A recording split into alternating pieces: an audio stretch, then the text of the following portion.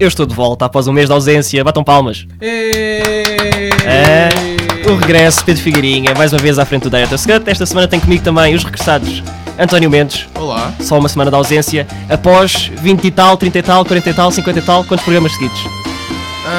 Eu acho que o último em que eu faltei foi aquele no verão? Foram aqueles 2 no verão. Sim. Que eu estava fora. E Tiago Alves, também só uma semana de ausência. Também. Estão bonzinhos? Como é que foi a vossa parte? Espetaculares. Sim, foi bastante divertida. Contem lá que filmes é que viram, na Páscoa, sem ser os que vamos falar mais à frente. Portanto, eu vi o Marie Antoinette, mas foi porque eu estive em Versailles e, portanto, eu queria ver os sítios onde é que eu tinha estado. Eu estive aqui. Sim. Paris é a nova Veneza do António. Sim. Eu não consigo encontrar filmes sobre as Ilhas de Lofoten, peço desculpa. Sim. E pronto, basicamente que eu me lembro foi isso, assim, propriamente dito, muito premente que eu tenha visto assim nos últimos tempos. Depois eu revi o Missão Impossível 4. Sim, foi basicamente isso.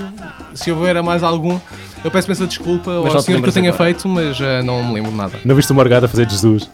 Sim. Não. Então e tu, tirando a Bíblia, o que é que viste? Não vi grande coisa. Foi férias cinematográficas também. Não, eu aproveitei para rever algumas coisas que já tinha adquirido há algum tempo. Legalmente, claro. E então vi a trilogia final Lake Placid, são 4 filmes, eu só tinha visto o primeiro, que é mais ou menos assim, considerado como engraçado e competente ao mesmo tempo. A trilogia final. Exatamente. É aquele que acaba com a senhora velhota dar comida aos crocodilos bebês. Exatamente. Eu vi o 2, o 3 e o 4. Qual é o melhor desses todos? É o 4. É o 4? Sim. Portanto é 1, 4 e o pior é... É o 3. É o 3, ok. O 4, inclusive, tem uma cerca tipo Parque Jurássico e tal. Pronto. A sério? Mas como eu já te disse há bocado, antes do programa começar... Sim, como eu já disse antes do programa começar, vocês sabem que a Adriana está no vosso subconsciente. Quando vocês começam a ver que as jovens que se atiram para o lago de mamas ao léu para fazer skinny dipping, quando vocês acham que isso vos ofende, é sinal de que a Adriana está no vosso subconsciente. Portanto, Adriana, eu agradecia que saísses. Eu gostava de poder apreciar essas cenas como antigamente. Neste momento não consigo. Tu não estás a ver a questão com o pragmatismo do crocodilo, porque isso enfia-se nos dentes. A ganga enfia-se nos dentes, que é uma coisa assim. É uma imposição da PETA. Também vi, graças à SIC e à TVI, o Rei Escorpião 2. Quando o Randy Couture aparece no póster como o ator mais conhecido, está tudo dito? O The Rock nem sequer entra nesse. Não, é prequela. E vi o G-Force do Não, espera aí, calma. O que é que achas do Rei Escorpião 2? Pá, é bonzito. É típico... É melhor do que o primeiro. Atenção, eu sou assim... O primeiro é um dos meus guilty pleasures. Quem é que é o vilão do primeiro? Eu lembro que é muito mau, mas não é um tipo qualquer que se chama Michael. Mas não é Michael Clark Duncan. Michael Carmichael. O primeiro é melhor. Eu depois fui investigar e aparentemente também há um terceiro. O terceiro não vi, só vi os dois. Deu na SIC. Existe um terceiro? Sim, há um terceiro. Também é direto para DVD. Mas são os típicos filmes de aventura, não fazem mal a ninguém e, portanto, não há nada a dizer. Também vi o G-Force, aquele filme com os hamsters e com a mosca da Disney. Também é competentezito. Preferia não ter visto barato para português. Não, o terceiro é que é o Dave Bautista. Eu vou julgar, não vou julgar. Então, mas tem o Ron Perlman, portanto. O Ron Perlman, a sério? Meu Deus, está mesmo o Ron Perlman. Eu estava completamente tapado pelo microfone. Passa lá para baixo. Oh meu Deus. Exatamente, é com o Kimbo Slice, que é um lutador do UFC. Mas atenção, nem sequer existe... está aqui, o Matthias. Mas o Matthias é feito por Victor Webster. E o Temuera Morrison é o gajo que faz de Jango Fett e faz dos clones na saga Star Wars. Pois é. E o que é que aconteceu à sua carreira? Nunca pegou destaca. Bem, vamos então passar... É que o Ron Perlman ainda vá mais ou menos, já tem a carreira feita. Vamos passar às notícias desta última semana. Vamos começar por todos os assuntos relacionados com Marvel. Começando mais concretamente pelos Guardiões da Galáxia. Guarda-chuvas. Gostaram de ver a Zoe Saldanha Azul no Avatar? Agora vamos ver verde. Ela agora vai fazer de uma personagem verde, chamada Gamora. Não confundir com aquele monstro da saga Godzilla. Nem confundir com a Gomorra. Nem com a Gamora. Sim. Não. Sim. Nem com o filme do outro italiano. Sim. Em que italianos passeiam de cuecas. Também já temos título para o segundo Capitão América. Vai se chamar The Winter Soldier. Continuando nos Fantastic Four, quão ansiosos estão pelo reboot? Não, nada. Pronto, zero. numa escala de 1 a 10, de um 2 ou 3. E vai ser começado a filmar em setembro. Portanto, até lá vamos ter notícias acerca do elenco. Não, é uma coisa totalmente à parte.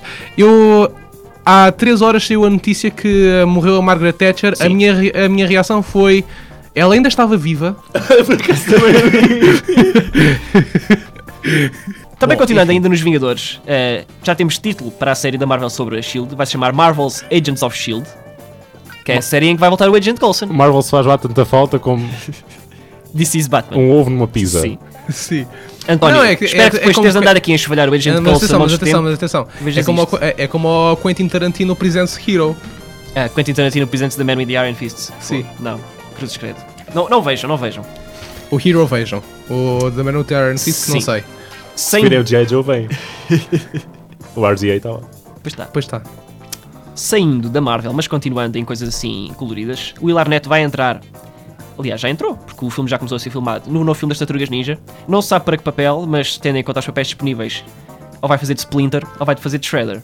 Também pode ir fazer de Vernon. Não sei. Epá, deve ser Splinter, porque Shredder é uma piada de todo o tamanho, um gajo comédico fazer de... Não sei que tipo de tom é que eles querem para o filme, mas... Pá, as tartarugas vão ser em mocap, portanto que os atores não são conhecidos. Não sei como é que... Bom, por isso é que eu estava a dizer que podia ser o Vernon. Pois, não sei como é que vão fazer de Splinter. Talvez. Mas pronto, passando de notícias para G.I. Joe 3, já está confirmado. Vamos falar do segundo mais à frente, mas está confirmado porquê? Bem, o G.I. Joe 2 fez 130 milhões no fim de semana de abertura, só. E fez mais 21.1 milhões neste fim de semana, portanto. Exatamente. Nada mal. Não sei se vocês já ouviram isto, mas o The Rock agora é considerado o Viagra de franchise. Não sei se já ouviram esta expressão. Sim. Não. O homem agora onde entra sabe tudo. Não, eu acho que não devia ser Viagra de franchise, eu acho que devia ser esteroides de franchise, porque é mais adequado. Tendo em conta com o The Rock. O The Rock perdeu ontem na WrestleMania com o John Cena. Portanto, agora vai voltar o tempo inteiro à carreira de ator dele. Deu ainda luta. Ele voltou. Que o John Cena, por favor, não volte à sua carreira de ator. Eu nunca vi o Marine e ele passa bastantes vezes na TVI. Eu tenho os 12 trabalhos graças ao da manhã em casa aí. Pode, rapaz. Não, nunca. Está dentro do sofá. Tu tem mais valor, é de colecionador. Sim. Não queres que converters dão mais dinheiro? Sim. No filme do Christopher Nolan já tem protagonista, vai ser o Matthew McConaughey. Eu não gosto do Matthew McConaughey. Alright. O Linklater... Mas atenção, tu ainda não o viste nesta versão nova. Isto aqui é uma versão Redux do Matthew McConaughey. O único filme que eu gosto de Matthew McConaughey é um filme que é mauzito, que é o Rain of Fire. Porque o Matthew McConaughey não faz de Matthew McConaughey. É faz de badass. Sim. Careca. Olha, eu só te vou dizer, vê o Killer Joe. A minha questão é... E atenção, tem a Juno Temple toda nua. Portanto... Tá bem. A minha questão é, no espaço, como é que ele vai andar tronco nu? Bom, eu acho que em tronco nu, ou com... tanto em tronco nu como de camisa, eu acho que no espaço tanto se dá. Vai andar de fato apertado. Sim. Sim. Spandex. A Walk in the Woods é um projeto que o Robert Redford já tem na gaveta há muito tempo, mas agora vai-se finalmente concretizar. Deixa-me dizer, é político. Ou seja, não, é um road movie com o Robert Redford e com o Nick Nolte. Quem vai realizar é o Linklater. Por que não? Não me parece assim tão mal. Tirando o facto de serem duas pessoas bastante grumpy. Quem é que vai traduzir o Nick Nolte? Sim. Se calhar é um road movie em que ele bebe e fica mais claro. Vou fazer uma bad dub. Sim. Por cima. Também temos acompanhado neste programa o processo de desenvolvimento do novo filme da Cinderela. Falámos aqui que a Emma Watson estaria perto de aceitar o papel, ela recusou. E então agora, para baixar o preço de casting e de personagem principal, estão a pensar em contratar uma desconhecida. As 3 candidatas neste momento são a Bella Heathcote, não conheço, mas acho que entrou no Dark Shadows. Confirmem aí, só a favor. A Lily James. A Lily James é a rapariga. Não é do Downton Abbey. Sei que há uma destas que é do Downton Abbey. E a outra, eu confesso que eu não percebo a minha própria letra. Mas parece qualquer coisa como Margaret Thatcher. Robbie. Pronto. Mais conhecido é o príncipe, que se fala que vai ser Richard Madden, que agora podemos ver atualmente na série Game of Thrones, que faz de Robb Stark. Confirma aí as moças. Margaret Robbie, como o capitão. Será isto? Não, Margaret Robbie. Bem, passando à frente. Rube Marquardt. não Margarita Rubio Martin. Mauricio Rubio. Margarete Ruby. Vá, já chega. Depois não temos tempo de falar dos filmes todos, pá. Nem cara. Passando à frente, Crimson Peak, estão ansiosos ou não? Sim. Porque não? Doutor. Jessica Chastain e Benedict Cumberbatch confirmados. Mas atenção, eu tendo em conta que é um projeto do Del Toro, eu prefiro até ao momento que aquilo não tiver no IMDb como completo, eu não acredito que o filme vai ser feito. O elenco já está escalado, já lá estava a Emma Stone. Portanto, sim, também já estava o Tom Cruise no In the Mountains of Madness. E onde é que está o In the Mountains of Madness? Sim, está no limbo ou na gaveta. Está no lixo, melhor dizendo. Robert De Niro e Michael Peña, ou seja, aquele mexicano que este ano está em todos os filmes, vão entrar para o próximo filme de David O. Russell. Michael Peña, como os reboçados. Sim. Vão entrar para o próximo filme de David O. Russell chamado American Bullshit. Este ainda é o título provisório. Também vamos ter... O American Bullshit é aquele que estava no IMDb como Untitled Abscam Project. Não faço ideia. Ok, está bem, pronto. Também vamos ter um Fast and Furious 7 já esperado, mas não vai ser realizado pelo Lean. Este estava contra o planeamento agressivo. Vai ser realizado pelo Relva. Ainda não se sabe. Este estava contra o planeamento agressivo do estúdio, que queria que ele começasse a filmar o set ainda antes do 6 estar acabado. E ele disse, não consigo, mas abandonou o projeto ainda em good terms com o pessoal da Universal, Paramount. Não sei quem é que está a puxar. Não, quer dizer, eu quanto a isso eu não tenho qualquer problema. Acho que Justin Lin também faz bem em tentar distanciar-se agora um bocado da série, que ele agora já começou a perceber como é que se fazem filmes divertidos e portanto agora eu acho que já ganha um nome suficiente para poder experimentar outras coisas. E quero dizer, de qualquer das maneiras, continuo com expectativas para o Fast 6. Sei que o Figueirinha não. Já há 3 realizadores, um deles é o gajo que vai fazer o Kick-Ass 2, portanto já vê, Jeff Webb ou como é que ele se chama. Exatamente. Também temos acompanhado neste programa o processo de desenvolvimento do Jane Got a Gun. Mais uma mudança no elenco. O Jude Law saiu, entrou o Bradley Cooper para fazer o papel de vilão. Essa não apanhei. O Bradley Cooper está, assim aos poucos, a dar a volta à carreira dele e a deixar-se de tretas. A deixar-se de ser a princesa das Princess Diaries. A deixar-se de tretas e a agarrar papéis pelos tomates, por assim dizer. Finalmente, Anchorman 2. Não me interessa minimamente, mas a Nicole Kidman vai entrar no filme. O quê? Nicole Kidman, comédias, não? A Nicole Kidman fez uma comédia que tu gostaste, que foi o Trespasso. Uma comédia não intencional. Uma comédia não intencional. Atenção, calma. O Nicolas Cage garante que 50% dos filmes aqui atrás é comédia, mesmo que não seja. De uma maneira ou de outra. Sim. Vamos agora passar para a parte mais triste das notícias desta semana. Em primeiro lugar, vamos falar do fecho da Disney. Mais concretamente, a Disney do fecho fechou... da Disney? Não. A Disney fechou... A Disney fechou a LucasArts, que muitos conhecerão como o estúdio que fazia aventuras deitou cá gráficas. para fora as aventuras gráficas do Indiana Jones, deitou cá para fora a saga Monkey Island, deitou cá para fora muitos e bons jogos de Star Wars. Vocês têm algumas memórias de LucasArts quando eram mais novos? Full Throttle também. Grim Fandango. António, nada? Não, nunca gostaste da saga Monkey Island, por exemplo? Não. Tu não tiveste infância? Não, a minha infância era Power Rangers. Sim, não há aventuras a minha infância era da Saban. Peço imensa desculpa, não era LucasArts. VR. Sim. E na outra notícia triste desta semana, temos que falar da morte do Roger Ebert. Estou tão triste. Exatamente. O estado de saúde dele não era particularmente bom e isto já era uma notícia que muitos já esperavam. Vocês têm alguma memória de alguma review que tenham gostado muito, quer por concordarem com ele, quer por discordarem? Quer dizer, não tenho assim uma memória de uma review em particular. A maior parte das reviews que ele fazia, mesmo quando eu não concordava, por exemplo, eu acho que ele falhou completamente na review que deu ao Fight Club, por exemplo. Mas de qualquer das maneiras, eu acho que existe sempre. Pelo menos eu acho que é um dos poucos críticos que a nível mundial que eu tenha lido tinha sempre consistentemente uma crítica interessante a fazer, mesmo que eu não concordasse com ela.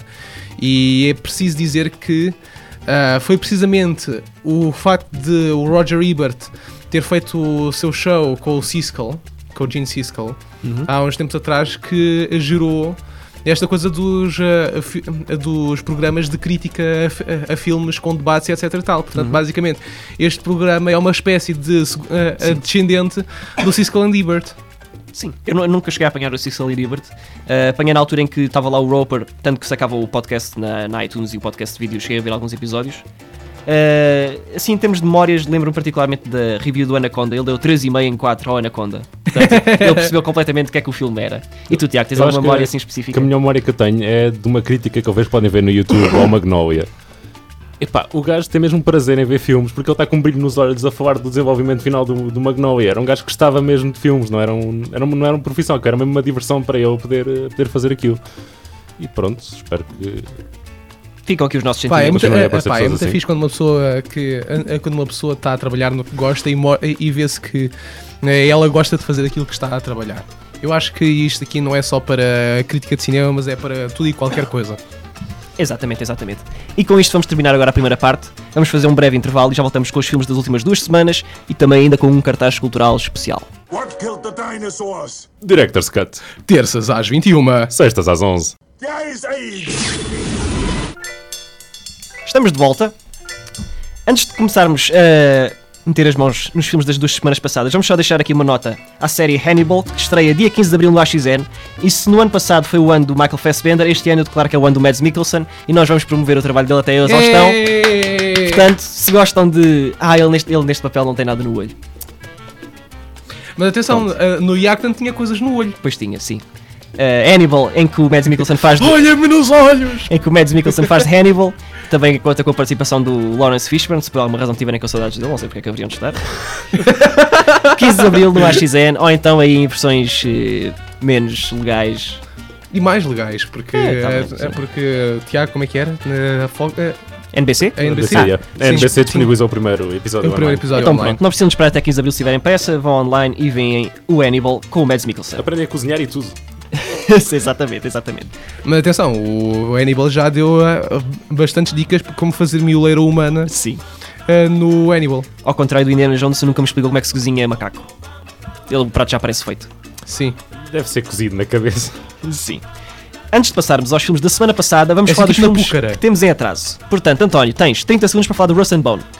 Ora bem, gostei, a Marion Cotillard está brutal, o filme faria melhor se concentrasse apenas nela, o resto do elenco está bem, mas nada de fenomenal, a Matias Schoenaerts, peço-me essa desculpa, não é assim grande coisa. É o Ali? Sim. O Ali, sim.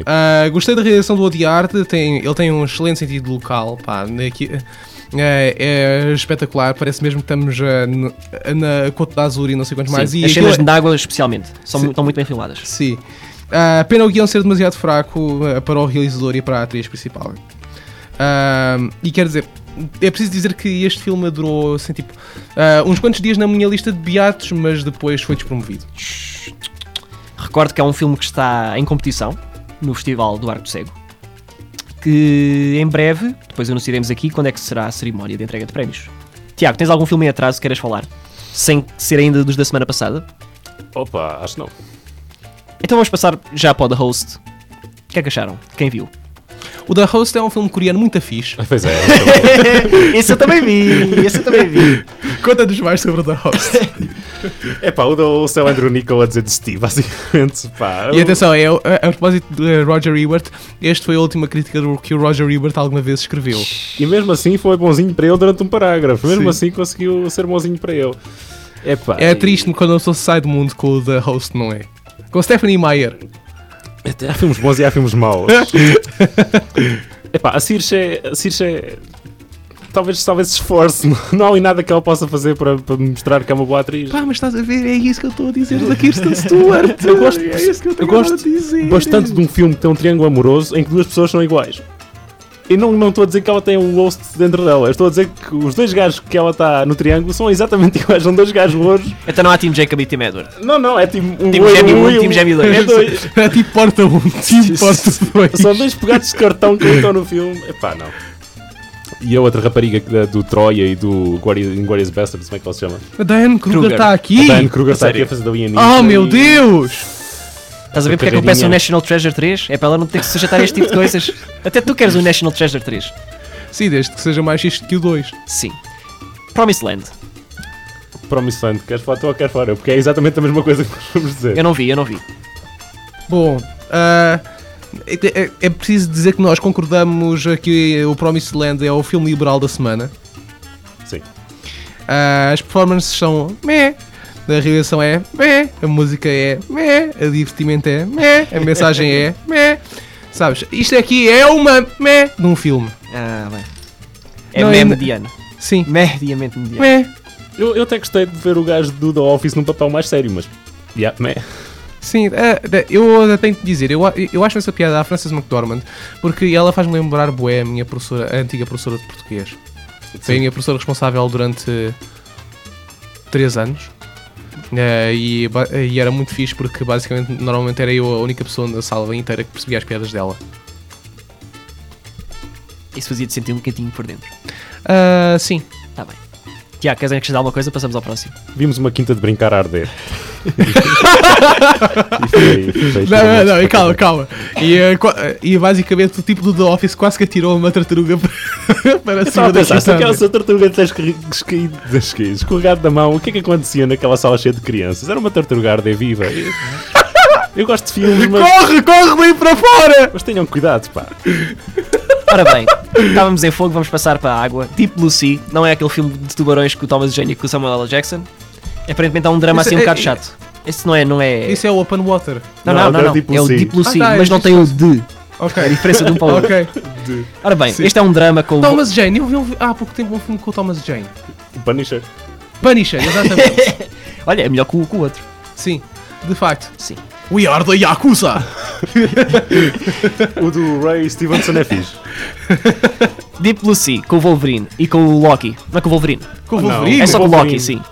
Onde é que está o Wolverine? Pensava que era com o Hugh Jackman. Então se acha no póster não é o Hugh Jackman. Não, É o Loki. Desde quando é que este tipo é o Hugh Jackman? Olha para aqui. Ora bem, Loki. Precisas de... O Loki e a mulher do Hulk. Não, essa é a Jennifer Connelly. Eu estou confundo o chip. Não. É o Loki e a mulher do Brendan Fraser na múmia. Sim, exatamente. Vamos lá Grande volta, meu amigo. Sim, onde eu fui parar. Deep Lucy, conta lá. E agora um engraçado momento de rádio em que 2 pessoas deram 3 em 5 ao filme têm opiniões contrárias. Ok, eu tenho de dizer que isto aqui, eu estou bastante interessado em falar com o Tiago, até vou me pôr frente a frente com ele. E eu também me viro. Sim, mas não digas que não gostas dele. Claro que gosto dele. Se não gostasse de vocês, eu não estaria aqui. Saías do estúdio. Ora bem, é preciso dizer que o Deep Lucy, eu acho que em grande parte é uma espécie de anti-Take This Waltz. E poderiam até funcionar como uma espécie de uma double feature. E eu vou explicar porquê. Enquanto que o Take This Waltz relata o início de uma relação adulta até o momento em que se instala a rotina, o Deep Lucy é daí para a frente. Yeah. E desenvolve o final dessa relação. Onde o Take This Waltz é visualmente exuberante, o Deep Lucy é mais sóbrio, em vez de ter vermelhos e cores vivas, é mais para os castanhos, para os azuis escuros. Mas parecendo que não, também é subtil na forma como utiliza o enquadramento e como utiliza as opções técnicas. Parecendo que não. Sim. Mas sim, não utiliza tantas cores, não utiliza tanta coisa para... A minha ideia é que se o Take This Waltz é indie pop, o Aprofundo Mar Azul será qualquer coisa tipo clássico. Volkswagen. Sim, Volkswagen. Sim, uma coisa é indie pop, a outra é Volkswagen. O Ana Karenina é... Eu queria chamar um ponto ao outro, pá. Um ponto. Sim. O Ana Karenina é, digamos... Uma batata. Uma batata. Ai. O Corner vai processar-nos. Sim. Eu qualquer dia vou ver esse filme. Portanto, segundo que eu percebi, um dos teus problemas com... Porque o Tiago escreveu uma crítica no... cinema.isc.tel.pt Críticas semanais às estreias da semana. facebook.com/cinema para isto. Um dos problemas que tu levantaste é a aparente falta de história entre o Tom Hiddleston e a Rachel Weisz, que é uma coisa que existe, que praticamente é a razão de ser do Take This Waltz. Achas que é assim tão importante? Acho, porque eu tenho que me preocupar com as personagens. Eu tenho que me identificar com elas a algum nível de perceber o que é que se passa ali. Senão não me interessa porque é que elas estão a sentir.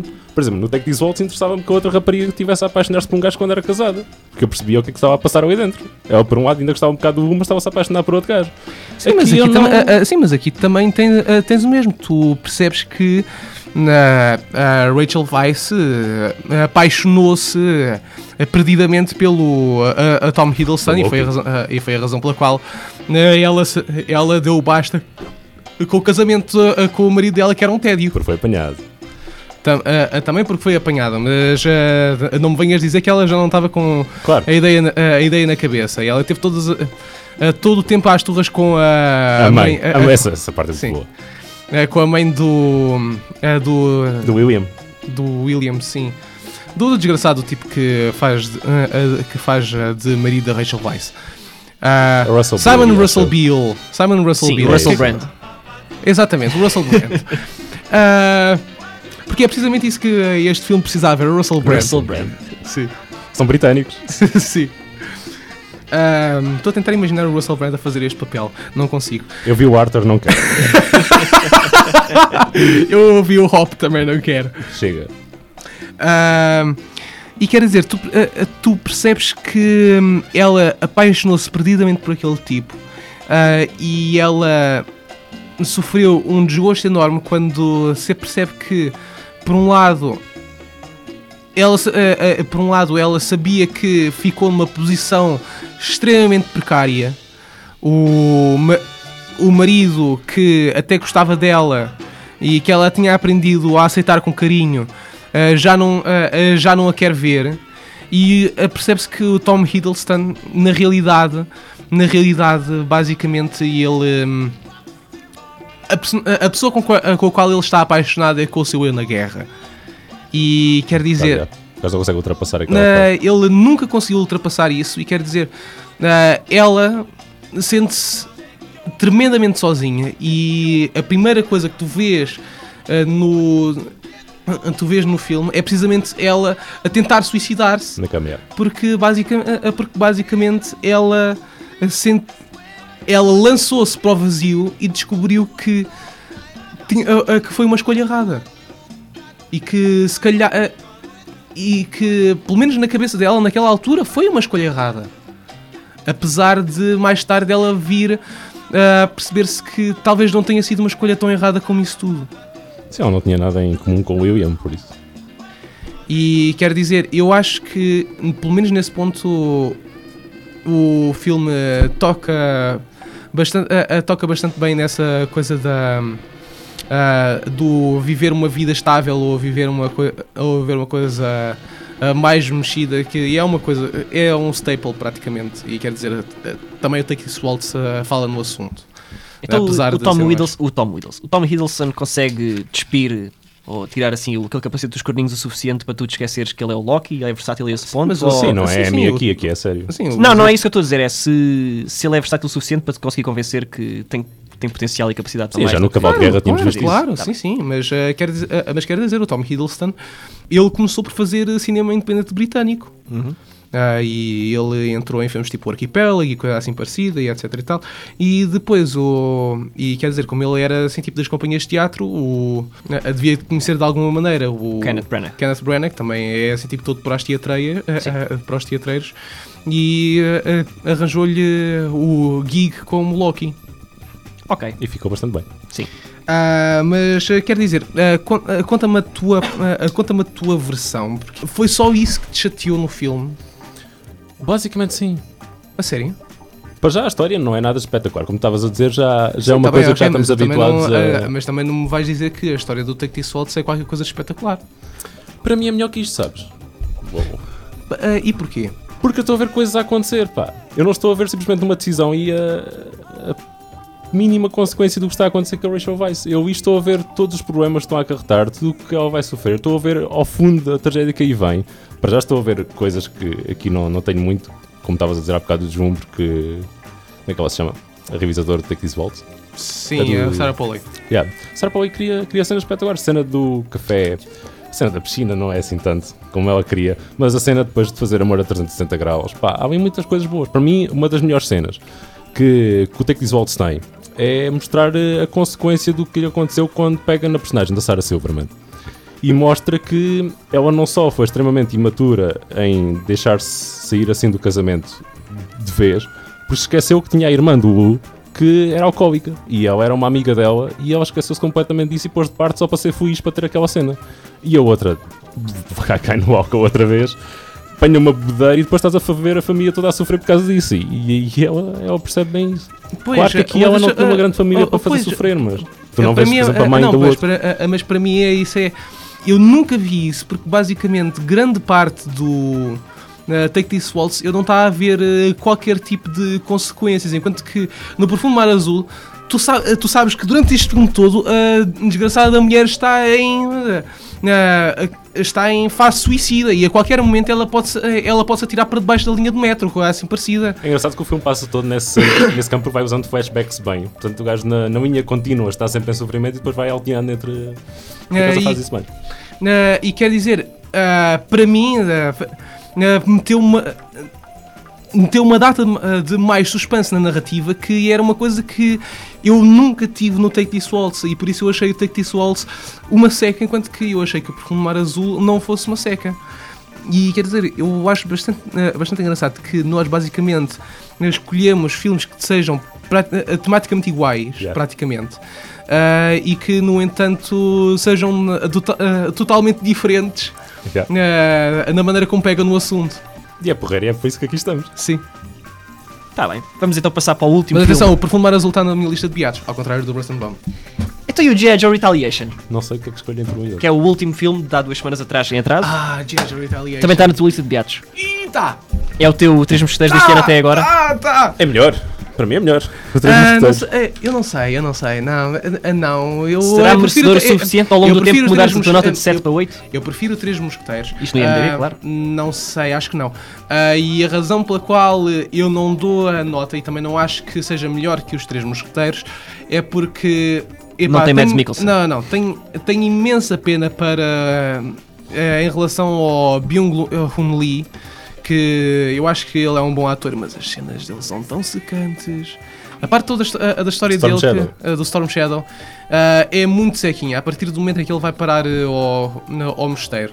Aliás, existe a cena dos Himalaias, a da luta nos Himalaias, que está bastante fixe, mas tudo aquilo, a história, a honra, e o Reza também aparece lá no meio, não sei quantos mais. Epá, que seca, que bocejo. De resto, eu sinceramente digo-vos, apesar de saber que perderia a cena da invasão do mosteiro nos Himalaias e depois da luta nos punhais e não sei quantos mais, eu sinceramente prefiro muito mais as cenas com o The Rock e a equipa dele, apesar de eu já mal me lembrar do desgraçado que fazia de Flint. Sim, ninguém sabe quem é esse gajo, nem ninguém sabe. DJ Cotrona. Eu já aqui falei muitas vezes nele, no Ray Park, que eu gosto bastante do Ray Park. Ele faz alguma coisa de jeito neste filme. Tem muito tempo de antena ou não? Sim, e está calado. E tem mais outro papel em que não diz nada, não é? Coitado do Ray Park. Coitado, pá. Não há muito como ele no cinema. É verdade, Darth Maul. Tens o gajo da língua no X-Men. E agora outra vez... o gajo da língua fala. Ele tem alguma linha de diálogo? Eu acho. Tem. Ele fala bastante no X-Men. Pensava que ele não falava, por acaso. Não. Eu não lembro de falar. Não, mas ele fala. Ele aparece no segundo. Acho que ele só aparece, ele só aparece no primeiro. No primeiro? Não, ele aparece no primeiro. Fala sim senhor, que ele diz à Storm que vocês são chatos como o caraças, quando é que vocês morrem? Sim. É verdade.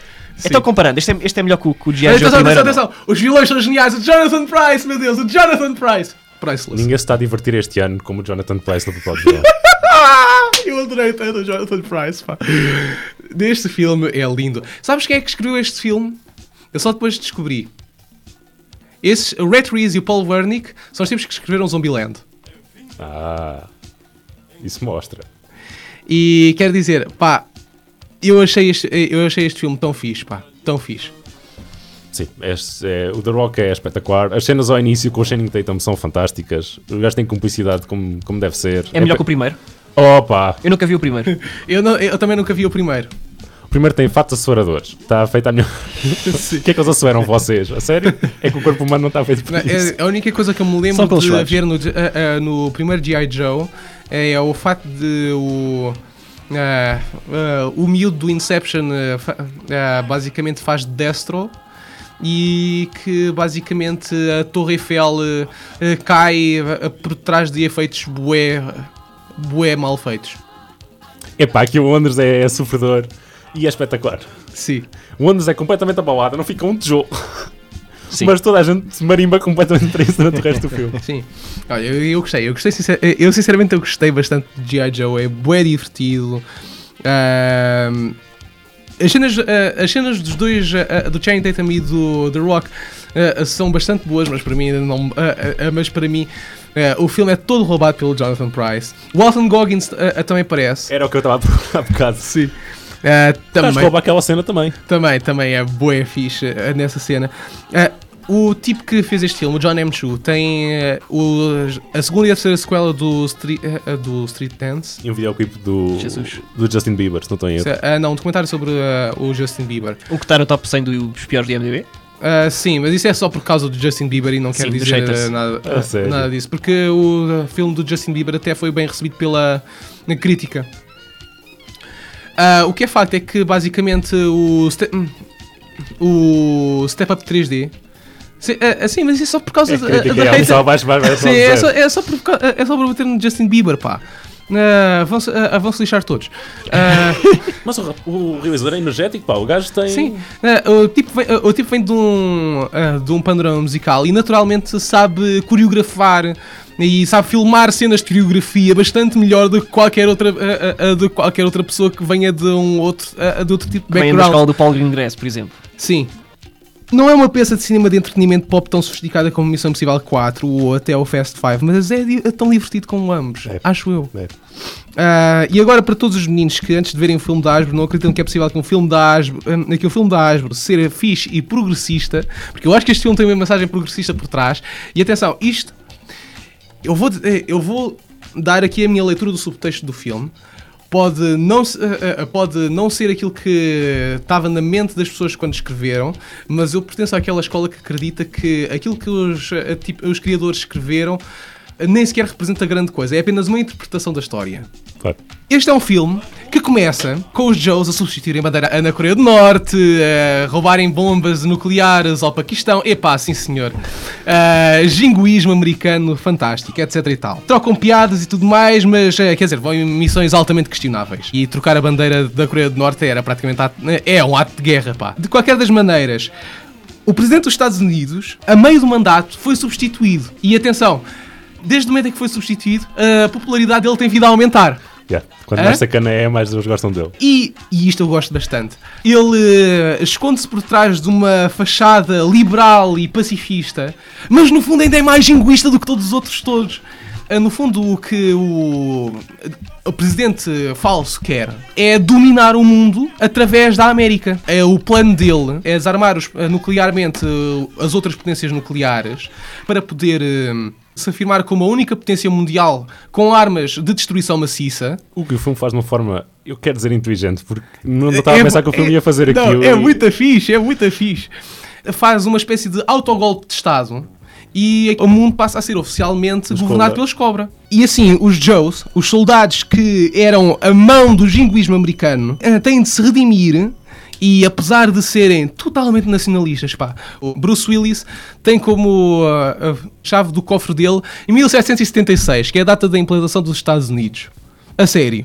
Eles tornam-se na única força capaz de destronar o falso presidente e acabar o conflito com honra para todas as partes e, de certa forma, acabar com a política jingoísta dos Estados Unidos. No fim do filme, acabam-se as atividades militares para a equipa de Joes e eles vão perseguir, com o apoio dos Estados Unidos e implicitamente com o do resto do mundo, os Cobra que provocaram aquela catástrofe toda que acontece no filme. Isto não é fascista, que era aquilo que eu ia a pensar que ia ver, a ser uma daquelas tretas do Michael Bay e não sei quantos mais, mas é surpreendentemente progressista, porque basicamente temos no final deste filme temos um mundo que é livre de armas nucleares, como também, literalmente, acaba com o jingoísmo americano. Eu acho essa piada quando filmes como estes, que vêm de uma coisa mais pulp, continuam a ser totalmente pulp, mas subvertem o sistema americano. Pá, eu acho bué da fixe isso. E quer dizer, o filme, se fosse uma porcaria e tivesse este subtexto todo, pá, o filme continuava a ser uma porcaria, mas o filme é fixe e ainda por cima tem este subtexto, pá, sinceramente eu apoio este filme. Eu apoio G.I. Joe Retaliation, uma coisa que eu nunca pensava dizer na minha vida. Então são 2 thumbs up? Sim. Vamos então passar aos filmes da semana passada. Vamos começar pelo Marsupilami, eu fui o único que vi. É o típico filme francês que uma pessoa ignora as coisas que vê. Francês não, europeu. Uma pessoa ignora as coisas que vê para, de certa forma, entrar no espírito do filme. Ele é realizado pelo Alain Chabat, que também realizou... Eu estou a falar mais de adaptações de banda desenhada. Sim, mas assim, quer dizer, isso aí será mais francês e espanhol. São esses mais que fazem isso. É realizado pelo Alain Chabat, que também realizou o Asterix e Obelix Missão Cleópatra e fez de Júlio César nesse filme. Eu não era grande fã da banda desenhada quando era miúdo, não sei se algum de vocês era. Eu lembro de ver vagamente os desenhos animados do Spirou na RTP2. Não era tanto fã do Marsupilami, eu achava mais piada ao Spirou. Pronto, mas achava ainda mais piada ao Gaston. Eu também tenho um álbum, mas nunca li mais nada para além disso. Tu, Tiago, não? Nem por isso. Pronto, mas aparentemente o Alain Chabat ignorou, sim, mais ou menos as origens e a backstory do Marsupilami, inventou assim umas coisas com um país fictício e uns ditadores egos. Sim, a Palômbia, o país fictício, já está na coisa do Marsupilami. Sim, mas aparentemente a personagem do Alain Chabat, que é um repórter que vai para lá à procura do Marsupilami, isso acho que é original. Sim, isso aí deve ser original, mas a Palômbia, etc e tal, já existe na banda desenhada. É um filme inocente, se conseguirem ignorar que, por exemplo, o Merovingian do Matrix chega a uma altura do filme em que se veste de Celine Dion e temos um momento musical. E então estão os guardas todos a fazer uma coreografia. Ele acha que o Catwoman não foi suficientemente para afundar a carreira dele.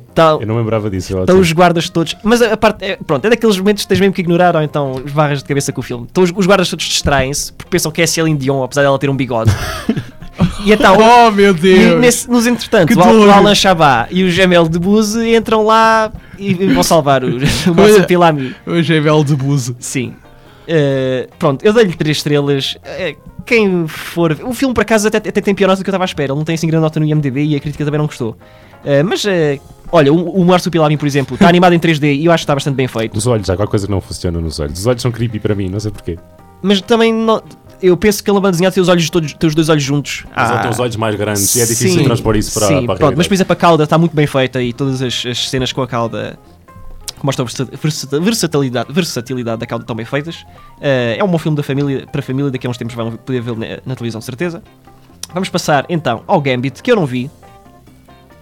Antes de falarmos no Welcome to the Punch que todos vimos. Gambit é o filme da TVI ao SIC à tarde em que totalmente. Em que o Colin Firth anda com as calças para baixo e a família ri-se. Mas tem a Lúcia Muniz desta vez. Sim, basicamente sim. Pá, ninguém faz aqui nada de jeito. O guião é fraquíssimo, as piadas não funcionam, o timing também não funciona. Olha. Eu tenho de dizer que entrei à espera de bastante pior. Entrei à espera de... Só pelo tipo de letra que é usado no póster dá para ver que é mau. Exatamente. Desculpa, mas só dá para ver. Exatamente. Eu estava à espera que isto fosse péssimo.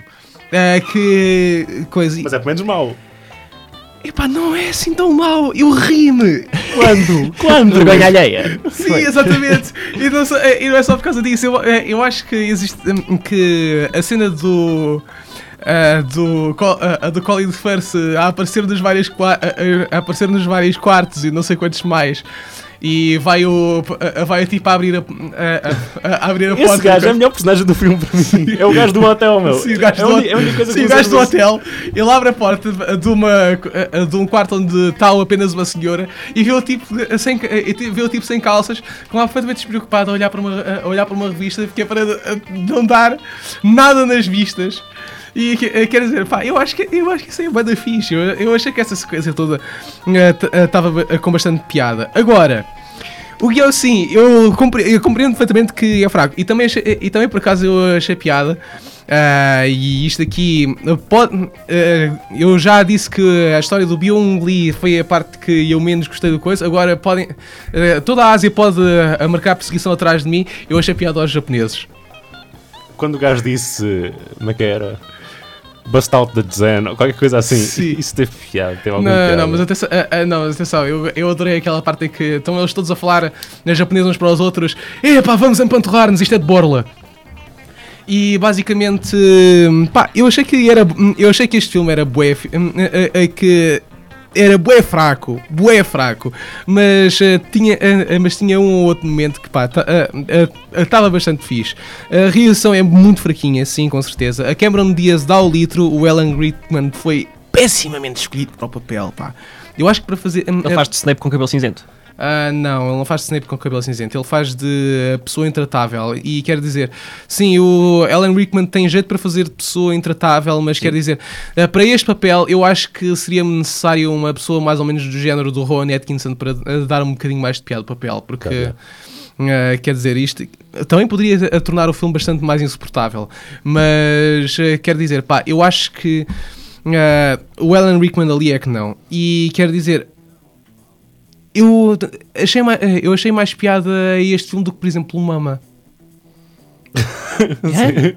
O Mama não é terror? Sim. Então porquê é que estás a compará-lo? O Mama é uma comédia, digo-te já. Sim, mas quer dizer, basicamente, entre duas incompetências, tá eu acho que o Gambit, apesar de tudo, é menos gritante. Está bem. Mas para mim só foi engraçado durante o período de tempo que demora a dizer as 6 palavras como é que está o Major. Sim. Essa cena está fixe. Tiago, queres acrescentar mais alguma coisa? Não. Então vamos passar para o Welcome to the Punch e podes começar. O filme que todos vimos esta semana e que não concordamos em nada. Atenção, calma. Tu e o Tiago também não concordam? Eu concordo com o Tiago. Ok, pronto. Tiago, o que é que achaste do Welcome to the Punch? O Welcome to the Punch Apesar de todos os defeitos que acho que vamos ser unânimes em apontar-lhe. É de facto um filme desinspirado. É um filme que tenta copiar videojogos e outros filmes, tenta copiar outros realizadores, mas para mim foi pelo menos sempre um entretenimento. Nunca foi aborrecido. James McAvoy e o Mark Strong estão bons. O resto do pessoal nem por isso. O Jason Fleming está sempre bem, apesar de só ter duas cenas. Basicamente, o gajo que quis fazer este filme disse: epá, isto quero fazer um filme fixe. O princípio é fixe, o final é uma decisão que é para ser fixe, mas não é muito fixe porque não faz sentido. Sim. E o filme passa-se quase todo assim.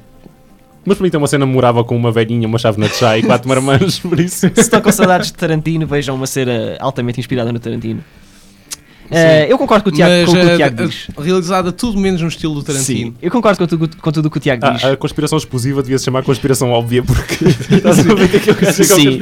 Não, atenção, eu gosto espera muito lá, o governador do Walking Dead está a fazer de bonzinho. Não, mas espera aí, calma. Eu gosto bastante que eles não mandam thugs quaisquer para livrar-se do Mark Strong. Não, é um inspetor da polícia. É um inspetor da polícia que vai lá e vai coisa. Não existe assim tipo um preto qualquer que contratem na rua.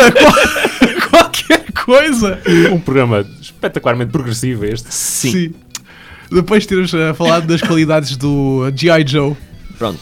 Como o Tiago referiu, é um filme que tenta copiar outros. Acho que a mais notória cópia descarada é do Hit. Sim, sem dúvida. Falha de certa forma à grande, mas pronto. A imitação como dizem, é a melhor forma de elogio, portanto alguém tem que começar por algum lado. António, porquê é que tu deste uma estrela enquanto que eu e o Tiago demos 3? Eu odiei tanto este filme. Eu dormi durante este filme. Conseguimos divertir-nos com ele. Eu dormi durante este filme. Literalmente. Eu acho que este está no pódio de pior filme do ano, juntamente com o Die Hard 5 e o Hansel and Gretel. Não. Recebe a medalha de prata, mas está no pódio. Na pior das hipóteses, tu a meio do filme devias começar a pensar: estou tão aborrecido que o James McAvoy com barba parece-me o Gerard Butler. Mas tinha que encher mais um bocado. Esse é o tipo de constatação que uma pessoa faz quando está aborrecida com o filme. Não se adormece de ver o filme. Não, eu adormeci. De qualquer das maneiras, não existe cuidado nenhum. A cena da velhota e não sei quantos mais, como é que aquilo sequer funciona? Como é que sequer aquilo funciona, pá? Pelo amor de Deus. A cinematografia parece resumir-se a um filtro azul à frente da câmara, pá. Que aborrecimento. Londres, a direção artística é baratíssima. Aparentemente Londres é Canary Wharf. Não tem ninguém na rua, não percebo muito bem como é que funciona. Sim, basicamente. E depois a Islândia tem árvores! Tem uma floresta de pinheiros! Mas por acaso isso foi uma cena que me destruiu durante o filme todo. Que cidade é esta? Isto é Londres. Não, mas atenção. Aqui, Parece o Drive. Sim. atenção. O Mark Strong está a esconder-se numa cidade na Islândia. E porquê é que essa cidade foi escolhida? Porque tem um nome fixe. Porque é Hela in Iceland. Muito mau. As pessoas que vão viver aqui são muito más, não é? Mas depois, quando vão a filmar aquilo parece que foi filmado em Fátima. De tanta árvore que existe ali, pá. Sim, meu Pinhal, Deus, a sério. Pinhal. A sério, pá. Uma casa de campo. Meu Deus, o CSI deve estar orgulhoso pela quantidade de azul. O CSI Nova York deve estar orgulhoso pela quantidade de azul que tem isto aqui, pá. E as coisas estúpidas que estas pessoas fazem, meu Deus. O realizador é mau. O guião, meu Deus, o guião. Está naquele estilo cansado e urbano oprimido dos policiais de cordel. Que querem ser edgy e inteligentes, sim, mas acabam por ser terrivelmente palermas. E quero dizer, o fim não tem sentido nenhum. Pois não é, o gajo só quer ser fixe, o gajo no final quer ser fixe e que não faz sentido. Pá, eu sinceramente, e depois vocês ainda se queixam do Gangster Squad. Eu acho que o Gangster Squad é 3000 vezes...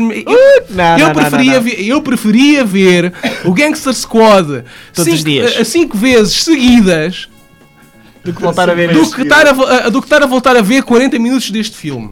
Nem gostaste do Mark Strong, pelo menos?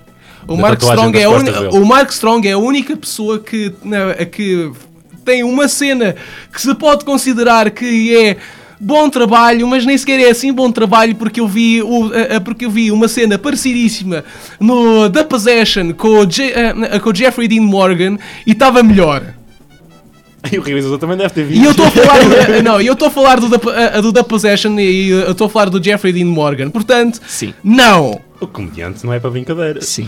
Fica então registado. Vamos terminar falando do Taxi Driver. Taxi Driver que reestreou nas salas de cinema portuguesas. Têm 1 minuto para falar em Taxi Driver porque as pessoas devem ir ver o filme. Força. É um filme que marcou a história do cinema. É um filme que mostrou uma geração que saiu da guerra do Vietnã, mostrou uma cidade debaixo de toda uma corrupção e de prostituição e basicamente fez um presságio para a limpeza que ia haver nos anos 90. Número 1. O Harvey Keitel neste filme parece o Tommy Wiseau. Tem caparro. Número 2. Se disseste caparro, pensava que ias falar no Tom Hardy em vez do Tommy Wiseau. Não, Tommy Wiseau. Número 2. Eu tenho a dizer que, pá, eu acho que este filme está superlativamente bem realizado, está bastante bem editado. Aliás, eu acho que os filmes do Scorsese, antes dos do Fincher, são os filmes que têm a melhor edição, consistentemente têm a melhor edição que eu tenha visto. Sobretudo o trabalho dele com a Thelma Schoonmaker é fantástico. Apesar de os do Tarantino também estarem bem editados, etc. E tal, sim. E também alguns do Oliver Stone, JFK também é uma coisa, sim, também são fantásticos. Mas de qualquer das maneiras, é uma coisa bastante estranha porque, pá, eu admiro o Taxi Driver em retrospectiva. Eu vejo e a minha resposta é ok, sim. Está bem, ok, sim. Depois eu vou a pensar no filme. Sim senhor, não sei quantos mais. Mas eu depois volto outra vez a ver o filme. Eu já vi este filme 3 vezes. E depois, ok, está bem, sim, ok, sim. Quer dizer, nunca foi uma coisa que... As pessoas estão nos Estados Unidos, talvez seja uma coisa exclusiva dos Estados Unidos, não sei, Tiago, tu também já viste, podes falar um bocadinho melhor do que eu, mas quero dizer... Eu nunca tive, apesar de sim, eu conseguir sentir-me tão, o filme fazer sentir tão sozinho como o Taxi Driver, eu nunca vi, como as pessoas costumam dizer acerca do Taxi Driver, eu nunca vi as pessoas com olhos racistas e não sei quantos mais. Não, eu continuo a ver as coisas do meu ponto de vista de pessoa que nasceu e que praticamente até aos 18 anos não tinha visto um preto na vida. Havia um nessa música. Sim. E era campinho também. Quando eu era pequenino, agora já. Quer dizer, basicamente, sentimentos racistas são praticamente nenhuns, apesar daquilo que este programa tem andado a revelar não seja propriamente dito famoso. Mas quer dizer, eu não tenho qualquer problema racista e xenófobo nem nada disso, mas quer dizer, eu também não vejo porque é que as pessoas hão de ver as coisas pelos olhos do desgraçado do Robert De Niro neste filme, que faz um papel espetacular. Aliás, toda a gente neste filme faz um papel espetacular. A Jodie Foster faz um papel espetacular. Tinha o quê? 14 anos? 12. Ela, a personagem tem 12, mas acho que ela Sim. tinha 14. Porque na minha cabeça eu não quero deixar uma filhinha com 12 anos fazer papel de prostituta. Calma. Sim, mas quer dizer, eu acho que ela foi escolhida quando tinha 12 e entretanto ela foi crescendo. Faz sentido. Mas quer dizer, pá, a Jodie Foster é uma das melhores interpretações infantis de toda a história do cinema. Yep. E quer dizer, pá, o que é que queres que eu te diga? Nunca foi uma coisa que me puxasse. É daqueles filmes que, assim, tipo, o Reservoir Dogs também nunca foi uma coisa. O Blue Velvet também. O Dr. Strangelove, aliás, grande parte da filmografia do Kubrick. Mata-me, Duarte mata, mas eu não. Mas nunca foi assim uma coisa que eu dissesse sim senhor, fantástico, não sei quantos mais. Sim, são filmes que eu admiro em retrospectiva, mas não acho assim grande coisa enquanto eu os estou a ver.